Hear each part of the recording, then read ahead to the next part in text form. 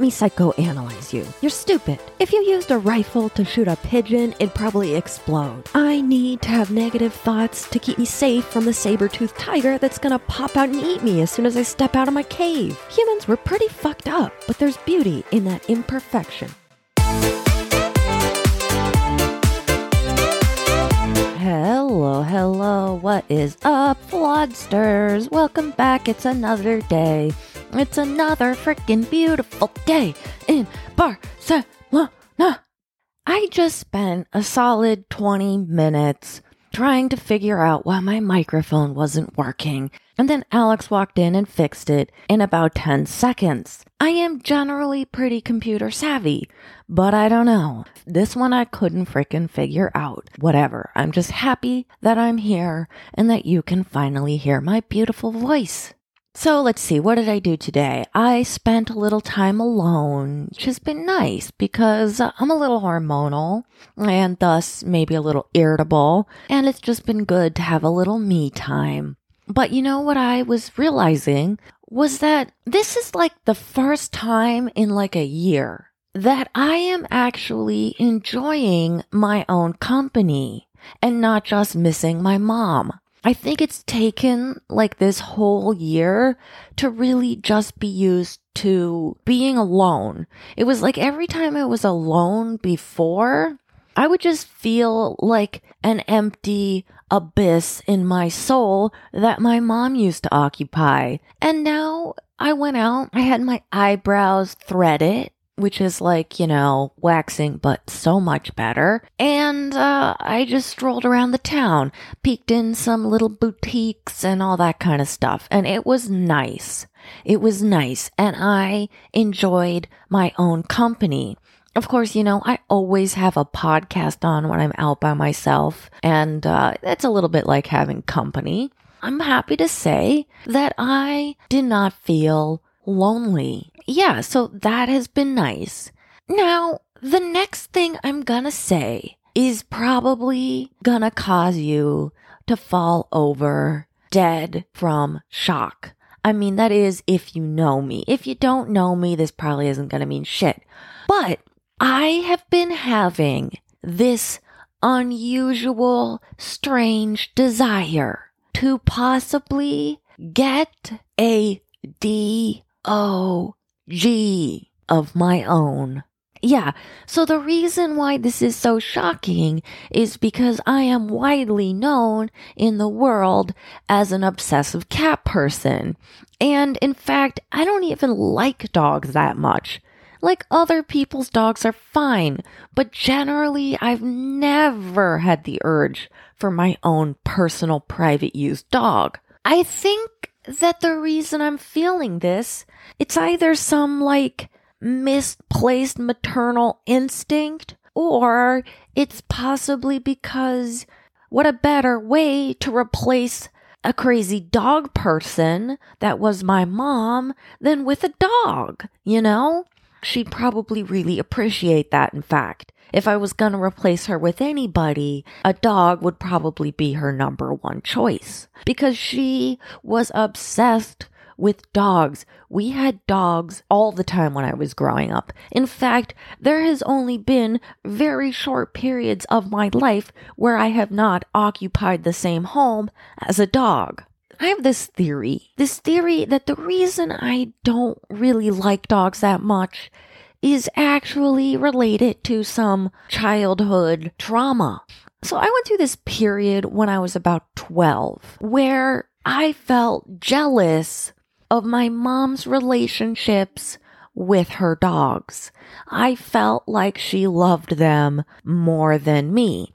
And that's not because she ignored me or did or really said anything to make me feel that.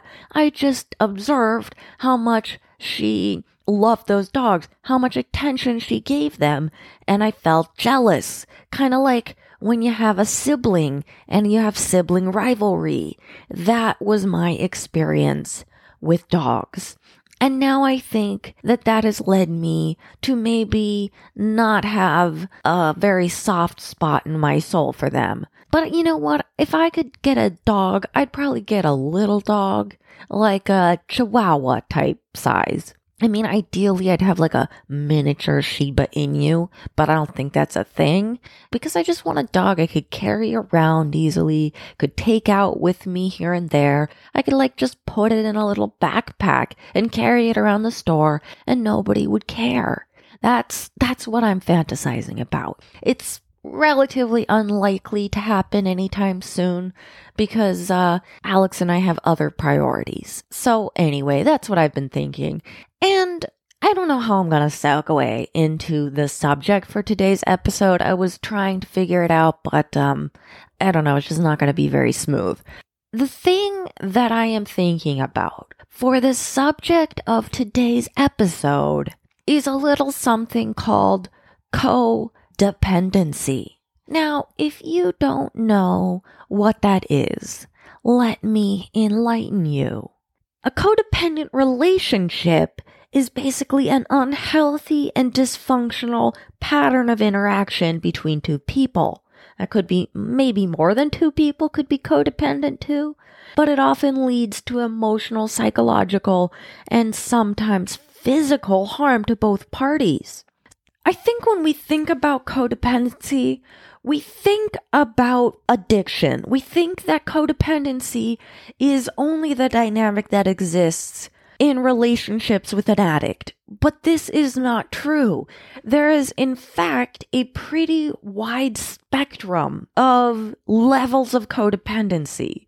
And this can be in any kind of relationship, romantic, friendship, familial, and it can range from being mild emotional codependency, or it can range to being a really intense situation with somebody who struggles with substance abuse. But to better understand whether or not you are living in a codependent relationship, I'm going to explain the roles that make up a codependent relationship.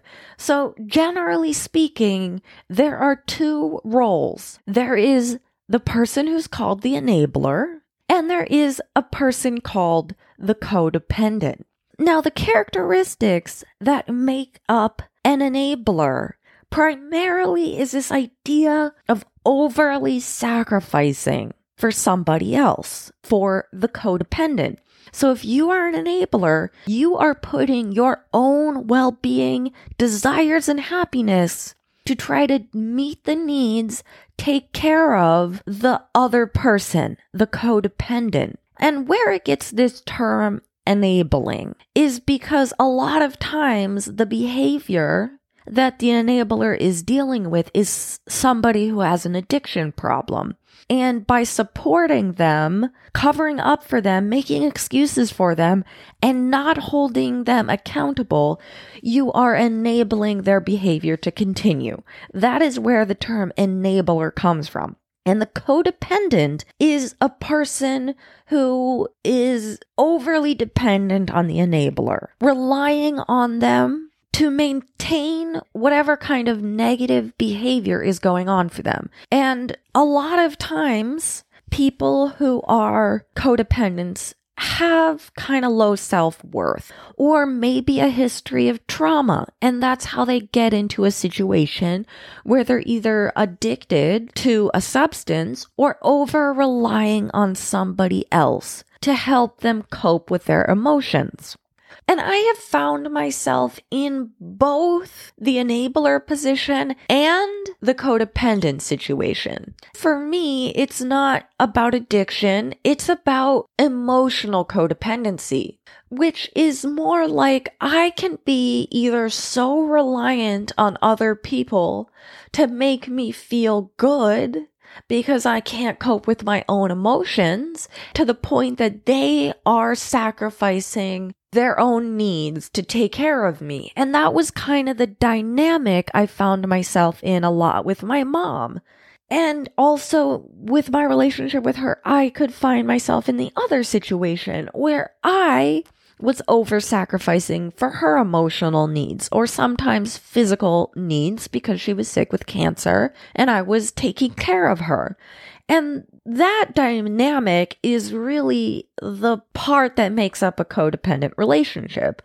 Just that one person is over-sacrificing and one person is dependent.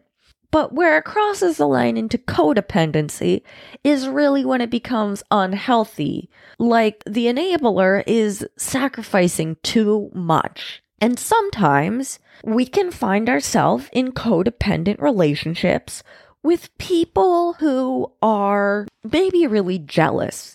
Now, I believe this was the situation in my 2 first relationships. I've mentioned on here before that I was in 2 kind of toxic relationships when I was in my teens and 20s.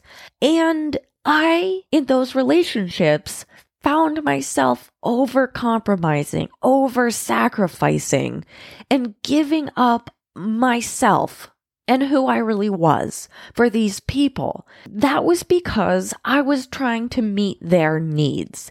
They were both jealous, both needing me to behave in a certain way that they thought would make them feel better and less jealous. And I was submitting to that. And that's where the unhealthy codependency in my relationships lay. I think this is just a really important dynamic to understand. I think it can really affect us all. And I find that in my current relationship, while it's not a super unhealthy codependent relationship, I can certainly find myself at times over-relying on Alex to help me cope with my own negative emotions. And he is usually pretty good at setting boundaries and saying, like, this is too much, I'm over-sacrificing. But the thing is, when he does that, sometimes it makes me mad. Because I expect him to over-sacrifice. Because that's what I have gotten from my relationship with my mom. My mom would listen to me on end without putting up any boundaries and saying, hey, this is not healthy for me. This is affecting me mentally to listen to you talk about how depressed you are all the time. And I think because I didn't have that boundary with my mom very much, I can find myself trying to push the boundaries in my current relationship with how much emotional support I get. But that is a key thing about being an enabler. If you are an enabler, chances are you're not setting the boundaries you need to set. And that's going to help you break the cycle of codependency. You need to set boundaries. You need to figure out what you need to do to take care of yourself, and you need to set boundaries with somebody. Because ultimately, if you don't do that, it's unhealthy for the other person. Either you're supporting their inability to be able to process things and be emotionally independent, or you're possibly supporting a really bad substance abuse problem because you're afraid that maybe something's going to happen to them. Or because you love them and you think you're doing the right thing, but really you're not. You're just supporting their addiction. Deeply codependent relationships can be pretty detrimental to both parties. And it's honestly kind of a sad situation when it becomes really intense and when there's addiction involved. But I think for hopefully the majority of us, we're just dealing with it on a milder sense. And it can be easier to change the dynamic by simply setting boundaries and by simply not crossing boundaries and learning to become more self-reliant. That is really the thing that is lacking in somebody who is a codependent, is they're just not self-reliant, either emotionally, physically, mentally, whatever it be. And I think that this is something that has really changed in the last year for me. I have been learning how to become more self-reliant, how to take care of my own emotions rather than relying on other people to fix me when I don't feel good. And I have to say, this last time I was in Boulder, I was struggling a lot emotionally. And I was asking Alex a lot to listen to me, to be there for me, even beyond the point that he said was appropriate, meaning that he would set up a boundary with me and I would sometimes cross it or get angry when he would set a boundary up for me. And that's how I really start to realize that I was being codependent. I needed to gain some self-reliance, and that's why ultimately I chose to go back into therapy. And that is the first thing I said to my therapist. The main reason why I am here is to gain emotional independence because I want to be able to take care of myself. I don't want to feel like I have to rely on other people to fix me when I don't feel good. But really, I have that dynamic because that's the relationship I had with my mom. And I think it's probably pretty common for there to be some level of codependency in a child-parent relationship because usually as a child, we are reliant on our parents to help us with our emotions. But then when we get into adulthood and we should be capable of dealing with our own emotions, sometimes we still rely on our parents to help us emotionally. But the thing is, once you have adult problems, it can be difficult for your parents to really be totally capable of helping you. And they can still feel like they want to protect you and they want to over-sacrifice to the detriment of themselves. I think that's a lot of times what happens is your kids grow up and their problems become more serious, more intense. And you never had boundaries with them as a child because you were their parent and you were there for them and you feel guilty if you put up boundaries. But really, it's not healthy to over-sacrifice for anybody. And to be honest, I have been an enabler in my life as well. I think with my mom, we would rotate between being codependent and enablers.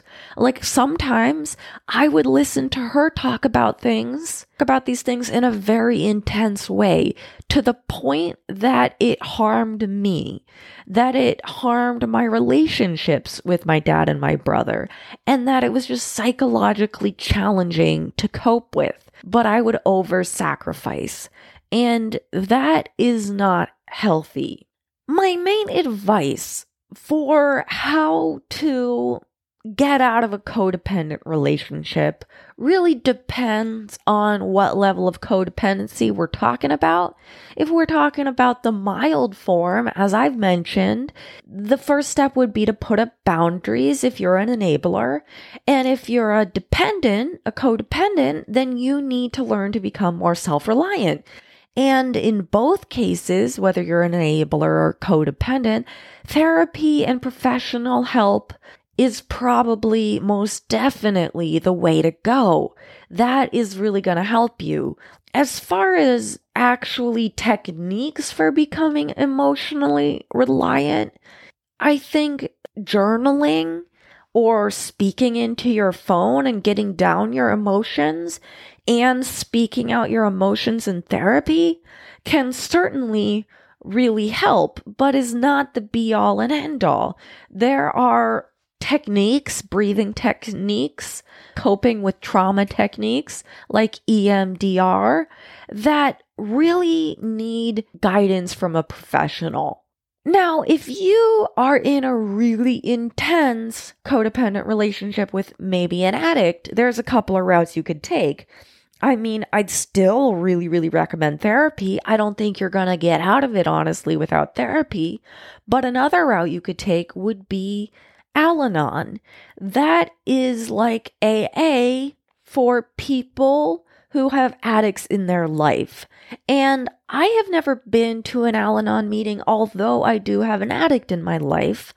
But I have heard that it can be very powerful and very useful tool for learning about codependency, for getting perspectives from other people and empathy from other people who are in codependent relationships. So I would start there, and with therapy, if you find yourself in the situation that is a very highly intense, dysfunctional, codependent relationship. And I just want to say that if you have an addict in your life, that I am really sorry. I'm sorry for you and I'm sorry for them, because that is, I really think, one of the most atrocious afflictions that can happen to anybody. I know somebody who just lost their fight with it. I have all the empathy in the world for you if you're dealing with that situation. And please get help.